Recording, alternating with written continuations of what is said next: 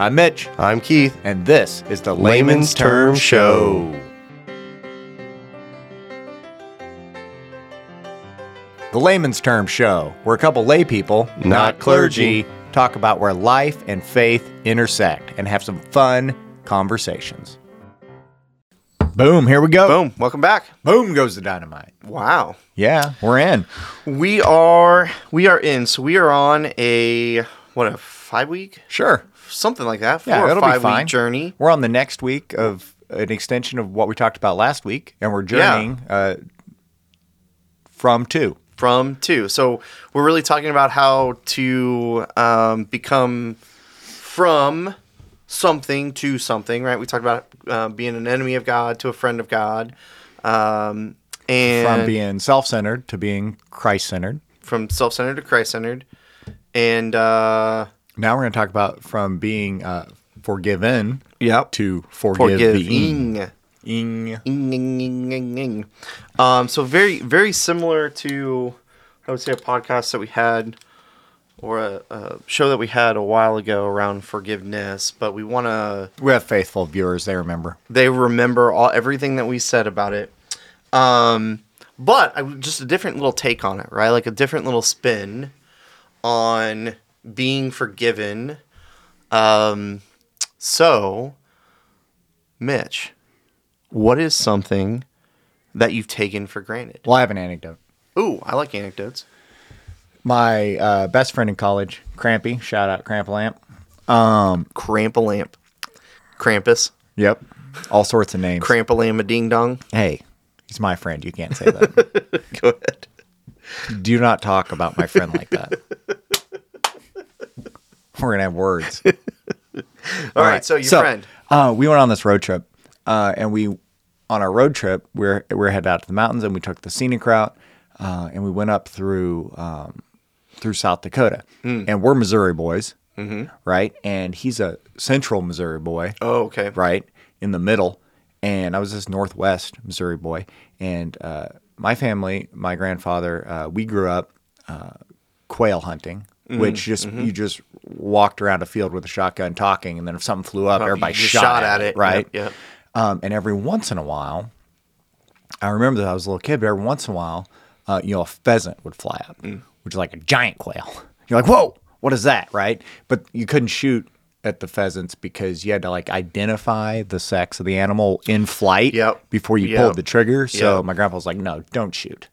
I will handle the pheasant hunting, right? Okay. And there was very few and far between. I bet maybe 5 times in my childhood I had seen a pheasant.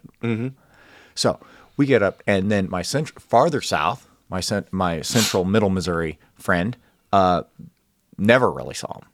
But you get north to South Dakota, so we're like on I-80, right? I-90, South Dakota, I-90, cruising across there. We're like 3 miles into the state on the interstate, and then pheasant right across the highway. We're like, holy smokes, that was a pheasant. Did you see that? Was it a male or female? Too fast. Okay. We're like, that was crazy. And then a couple miles later, 2 of them. And so we're counting. We're like, we just saw 3 pheasants. Anyway, by the time we get to 100, we don't care anymore. Yeah. Right? Yeah. In the span of 100 miles, we went from being super excited about seeing a pheasant to being like, well, there's a pheasant. There's a pheasant. Right? And I think I've had that experience of taking things for granted. So, like, if you lived there, you would quickly be like, yeah, what's the big deal? It's a large bird, right? Yeah. But anyway, we made a phrase about it. By the time we got across South Dakota, we called it the pheasant effect. The pheasant effect. It was the pheasant effect. Well, that's a dumb thing to use in common vernacular. So whenever you just start, we call it the P effect. Pheasant starts with a P. So then we called it P-fected. Okay. So whenever you started taking that's a little weird. We just got P-fected. That's a little weird. I'm not going to lie. I would have just said peasant. Peasant. Pheasant. Ooh, peasant. The peasant. Peasant. Pheasant. Anyway, that's a long, stupid story. Yeah, that was a really long story. Hey, you didn't call it stupid. No, I don't. I thought it was great. So yeah, I mean, like you can take things for granted in a micro sense, Right. That's kind of a micro sense of like, I bet, after 10 years of not seeing one and one flew across the road right here, you'd be like, whoa, a pheasant. Right. I quit cleaning my kid's bathroom. Right? Oh, gosh. Right? Oh, how'd that go? Well, it's a learning practice because then they're like, wait a minute.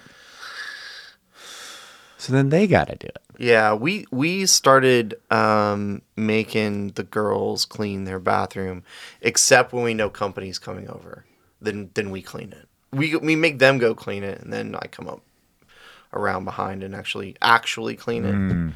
So undermining there. But when you have like a 3-year-old boy who doesn't sit and pee, you got to go in there and clean. You got pee-fected. Yeah. You get pee-fected. You really get pee-fected. I got double Your whole pee-fected. bathroom gets pee-fected. Yeah, pee. All right. So, I think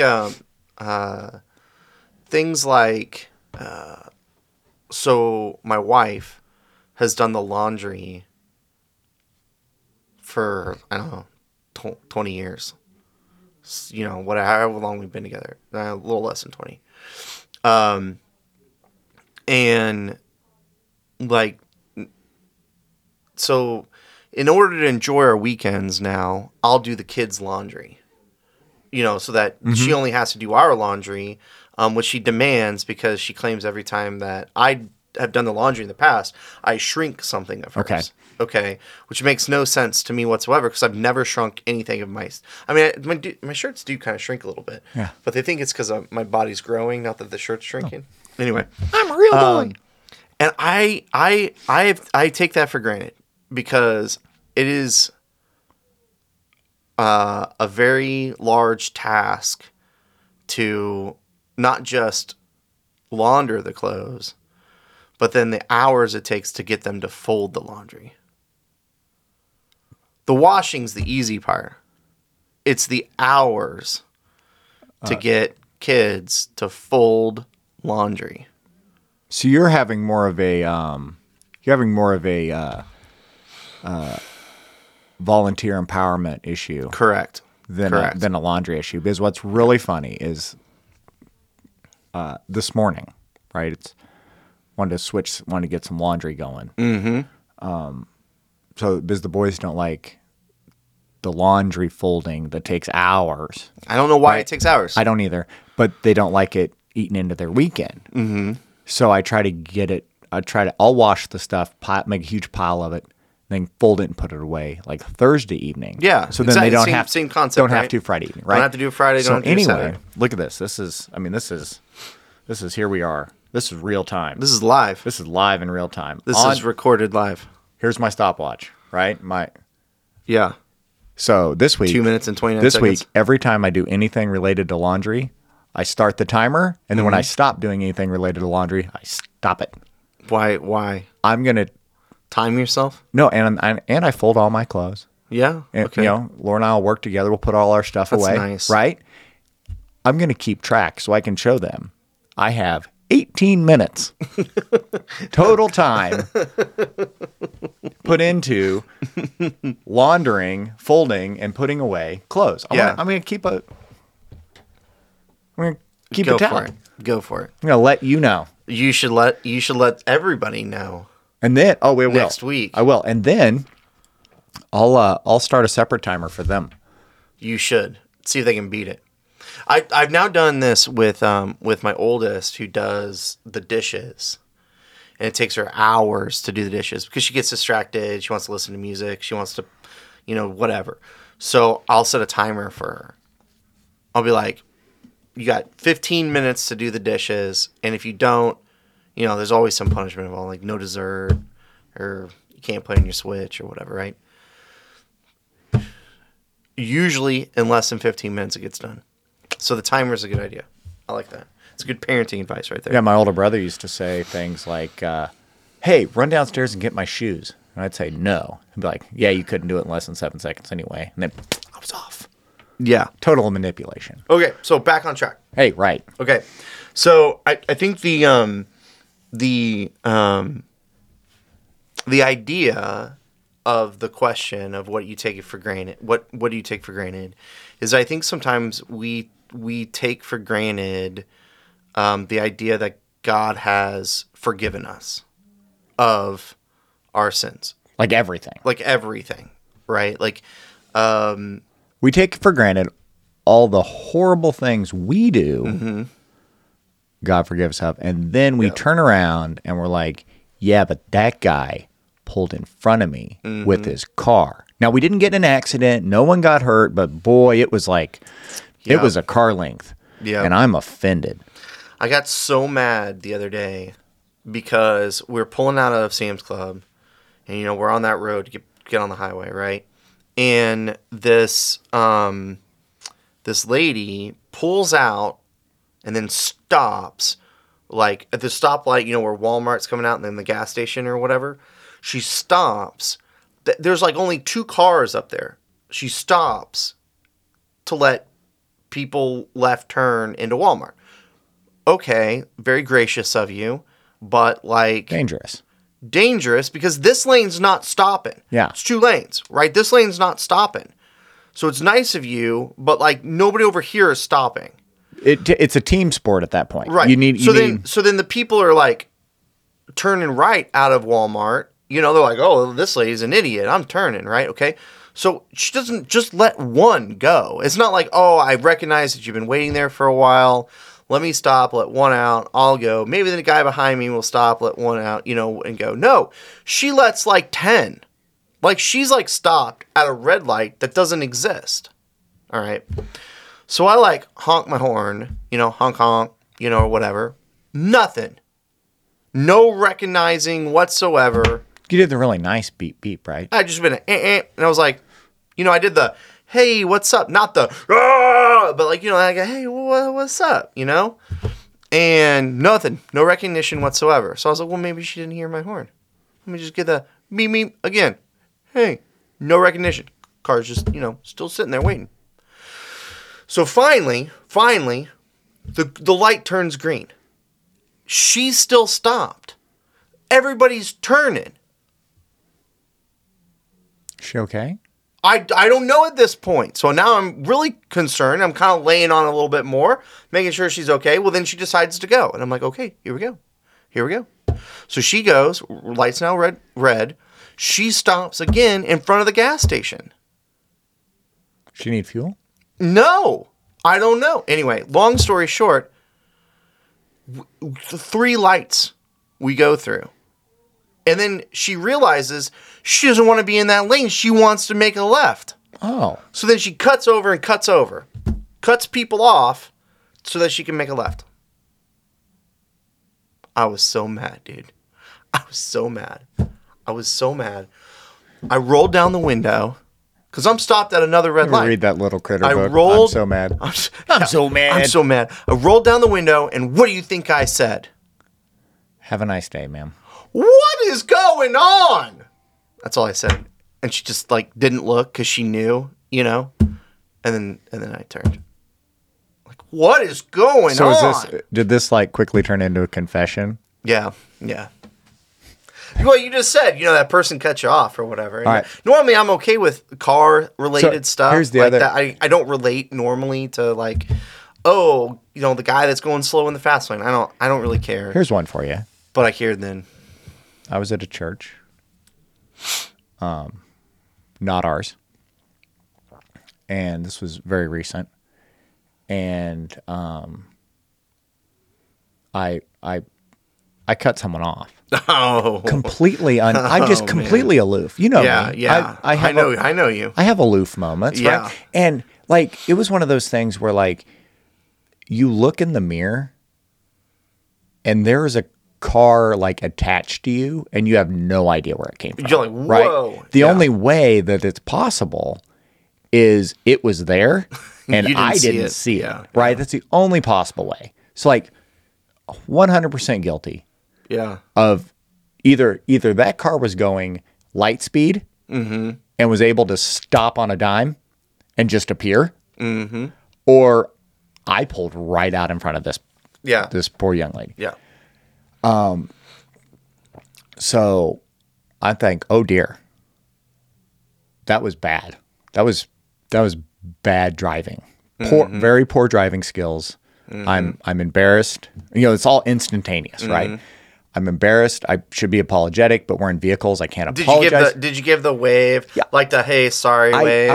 I'd started the wave up. Yeah. The hand came up as she commenced laying on the horn, right? And I did it's the back of your hand, so you do the kind of like... You kind of do the, hey, sorry. But you got to be careful because that's like what's the matter you, right? Like, you got to be careful. I never take it that way. I always take it like that. Oh, hey, thanks for letting me in. Or sorry. I know, but like, I mean, this was so egregious that I don't know that like a hand gesture, it conveys my apology. Like you do the whatever, like I'm sorry. I'm sorry. But then they're like, great, this guy doesn't have either hand on the wheel, right? Like, but you're in the parking lot, I assume, right?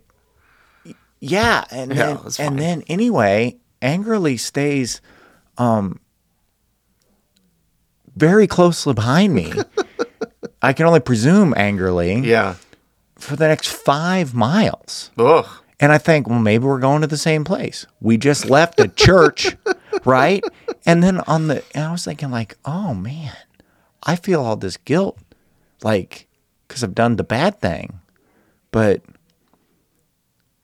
I'm being followed very closely by a fellow Christian. Is she still honking at you? No, that was only just one loud blast. Right. But it wasn't the Roadrunner. It wasn't the Roadrunner. It was the yeah. What's the matter with you? Yeah. So then I was like, I don't know what's the matter with me, ma'am. I'm just thinking about the service. My bad. I'm sorry. Anyway. Wow. So this kind of relates a little bit to, the concept of, I would say, hospitality a little bit. Okay, make a jump. Yeah. That being kind to other people, putting others first, yep. Being hospitable and that kind of thing. So like, how do you see, like today? I think you and I were probably raised pretty similar in terms of hospitality, right? Yep. So what do you do when you? I got a little head start. Obviously, I clean the bathroom. I have a little head start on you. Okay. Hospitality. It's kind of your gig. Not bragging. It's kind of your thing. It's my highest spiritual gifts. I did one of those spiritual gifts assessment. Oh, really? Hospitality. Top score. Wow. What were the other ones? What was your lowest score? Music. The music was your lowest? Yeah. It was pretty much the readout said Jesus doesn't want you near instruments that other people or can vocals, right? Yeah. I got you. I got you. God's blessed others for that. You just stay say away. Hi to people and shake hands. You make sure everybody is in the best possible position to receive to receive what God has prepared for them through someone else. Okay. All right. So I am huge on hospitality. So what do you I love throwing a good party. Yeah, I was going to say, anything special you do if you know somebody's coming over, even if they're just stopping by, right? Like, hey, borrowed your weed whacker, going to bring it by you at home. You do anything special at that point? Like, are you that hospitable that you're like, come on in. Quick, clean up a little bit. No. It's whatever. I don't do the cleanup. Like if it's a surprise, my buddy Nate says if your garage door is open, you're accepting company. Yeah, I would agree with that. And, so like somebody shows up, it's a place to wreck. But you're here. Come on in. Focus is on you. You want coffee? You want tea? No. Okay. Usually, frosty beverage. What would you like? Yeah. Come on in. A&W root beer? Yeah. Cold mug? Whatever I have. Yeah. Okay. All right. Yeah. All right. Just want to stay for dinner? I do the emergency clean. Yeah, but you can't do the emergency clean. Well, if somebody ding-dongs you and they're like, hey, you're like, well, come on in, Heck yeah. But like if somebody like texts me, right, and they're like, hey, I'm in town, I want to stop by and say hi, it's like, okay, see you in a few. Yeah. Shauna, quick, let's clean. You know, like such and such is coming over, right? Because you don't want to be like, You know, like the house isn't messy, but the kids, you know, they put pillows everywhere. They're making pillow forts, and they're, you know, maybe you got some dishes in there from last night, you know, that your oldest hasn't done the dishes yet, you know, whatever. And it's like, quick. I always think about the bathroom. That's like my go-to. No, I go to you know, interpersonal relationship. Oh no. Conversation. I want people to feel comfortable. Oh yeah. In the home, not necessarily with me. Like, I want them to feel comfortable with their surrounding, not with the conversation. Like, mine immediately goes to, no, what if they need to use the bathroom? Quick, kids, clean the bathroom. You know? I'm like, fix them a drink and get some snacks. Yeah. That's my second go-to. Snacks? That's like if they're going to stay a little while, then we're breaking out some cheese and crackers. Oh, yeah. And some sausage. Right? So very hospitable to guests, right?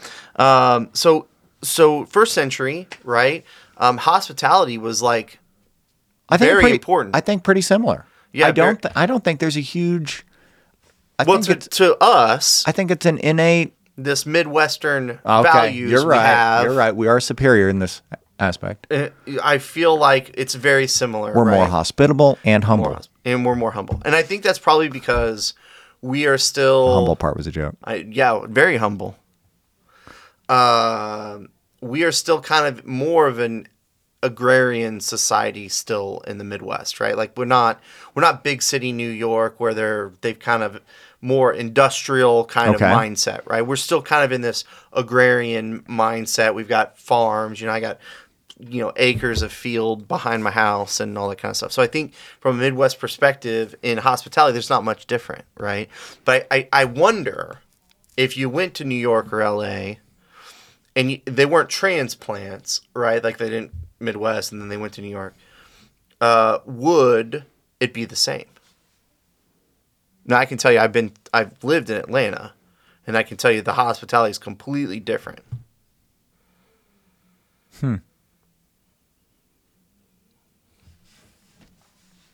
I think there's all sorts. I think we could talk for hours on that. We could. So, Jesus, obviously, let's kind of get a little more scripture based. Faced a lot of, as he traveled around and gained notoriety, right? People would invite him to their house for dinner, or whatever, right? There's tons of stories of him going here and there and having dinner and then, eating with people, cheese and crackers and sausage, right? Crackers, just unleavened bread. Yeah, well, I mean, yeah, but it's like crisper, Anyway, so he receives an invitation from some Pharisees to come over. Obviously, the Pharisees are not big fans of Jesus, right? So he kind of knows, he probably knows in the back of his mind. He's like, I gotta watch what I do, gotta watch what I say a little bit here, right? Because these people aren't necessarily my friends, but they invited me, and I'm gonna take them up on their hospitality, right? So he goes and hangs out, and so this woman, we don't really know what sins that she has committed, but everybody kind of in the room in the area knows that she's this great sinner. Lots of sins, very sinful person. Very good. Doesn't want anything to do with her. And she comes in and she brings a bottle of alabaster vase of rolls right up in there. Perfume, just rolls right in there, which is just interesting to me how like you just walk right in, right? But okay, so brings this in. She just Cosmo Kramered right up in there. Right, just goes right up to him, starts crying, making a scene, wiping his feet with her hair and tears, and then using this perfume on his feet, right? And the Pharisees are like, "Hey, how can you hang out with this kind of scum and villainy?" Right? Little Star Wars quote. Okay. There. And so. He kind of turns to the Pharisees and says, "Hey, who are you people? You didn't even, when I came in, you didn't greet me. like I guess they would kiss each other on the cheeks, kind of Italian style, right?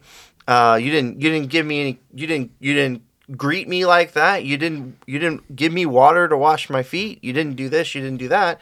And here's this this woman giving me this hospitality. Like, what's up with that? I don't know. So, my question is, what's interesting about this dynamic is that this is really like an example, and there's other examples in the Bible too of where you would have two groups of people that would normally not associate with each other being drawn together because of Jesus, right? And you look at the disciples, like all walks of life, right? Tax collectors, sinners, fishermen, all these different groups. He drew people to him, made everyone feel accepted. Yeah. Or in his presence. So created a following of folks that was very, very religiously, economically, socially diverse. He had a wide net of acceptance, and people gravitated to that because it was when you weren't accepted by anyone, but maybe those within your sphere of status. It was quite refreshing, I would think, to be welcomed and shown hospitality by Jesus. So it was kind of like the cool kid, like inviting he'd inviting stick up the dorky little kid to the lunch table. Yeah. And maybe he wasn't necessarily the cool, popular kid, but everybody felt different around him. Yeah. Felt accepted. So there was. And I think it's the acceptance. So then the cool table, right? Be our Pharisee friends. The cool table. They're like, "What's up? Okay, why don't you? Hey, dude, come over and hang out. Let's turn this into middle school lunchroom, right? Yeah. They're like, hey, okay. I don't know why everybody thinks you're so cool, because all these people used to think we were cool and wanted to be with us, but we wouldn't let them be with us. And now, this is like the beginning of every rom-com. Yeah, now they think you're cool and they want to be with you, and now they don't necessarily want to be with us. So, okay, you can come be with us. You can come be. We'll change you. We'll show you. We'll make you like us. And then they'll want to be like us, and you'll be one of us. And this is all cool. So yeah, come over here, Jesus. We'll show you the ropes, right? School, Little lunchroom perspective for you, huh? Flashbacks, bro. Flashbacks. So Jesus shows this woman forgiveness, right? And tells her, hey, look, all your sins are forgiven, right? Like, but I think that acceptance of Jesus is forgiveness, right? It's not just acceptance. It's not like I accept you for who you are, but it's, hey, look, you've maybe done whatever in your past, done this in your past, done this in your past. You're forgiven. Let's move forward, right? And it's that kind of acceptance that I think is different than just, hey, you want to come sit with us at the table? Yeah. So right? Jesus got invited to the cool table, accepts the invitation, goes to the cool table, and then one of his nerdy friends that he's made comes over to the cool table too, and Jesus scoots over, slides to the right, slides to the middle, right, slides to the middle. This kid sits down, and they're all like, "What are you doing?" Little Forrest Gump on the bus. Yeah, the seat's taken. They're all seats taken, and he's like, "No, there's plenty of room here for my friend." Okay, so kind of wrap this up. We're running out of time. Oh, the sands of time are closing in. Nothing has been more true. So I would say that one, I think we take for granted, right? We forget about Jesus forgiving us, God forgiving us, and we don't necessarily want to extend that to others, right? Like, and I think it's because partly we live in a lawful society, right? You do something wrong, there should be consequences to those actions, right? And so for God to say, "Hey, I freely forgive you for your actions, no consequences," makes no sense to us, right? From a whether you're a parent and you're like, imagine those parents where their kids act up and there's no consequences, right? And so for that idea is so foreign to us that we forget to extend that as to others as well, right? So in our journey as a Christian, going from being forgiven and just saying, okay, thanks, but not forgiving the person that cut you off, right? To being the person that extends that same forgiveness to the people around you, is I think one of the hardest journeys that we've talked about so far. Yeah, I want to conclude with our lunchroom analogy. Okay. Of you may have just always been at the cool table. Well, then this story is a perspective that you need to gain, this perspective of the whole story. Mm-hmm. But if you've been invited to the cool table and you've been there a while, don't forget where you came from, and be welcoming and hospitable to everyone else. Make room at the table for everybody, and help bring that loving acceptance, hospitable equity and forgiveness to all those around you by bringing perspective. So my takeaway for this is don't take for granted the situations and positions I'm in, to use those situations and positions to bring others up. Yep. Great. I love it. Bring others up. Well, that's it. We ran out of time. Sands of time are gone. So we'll see you next week. Awesome. Later. Later.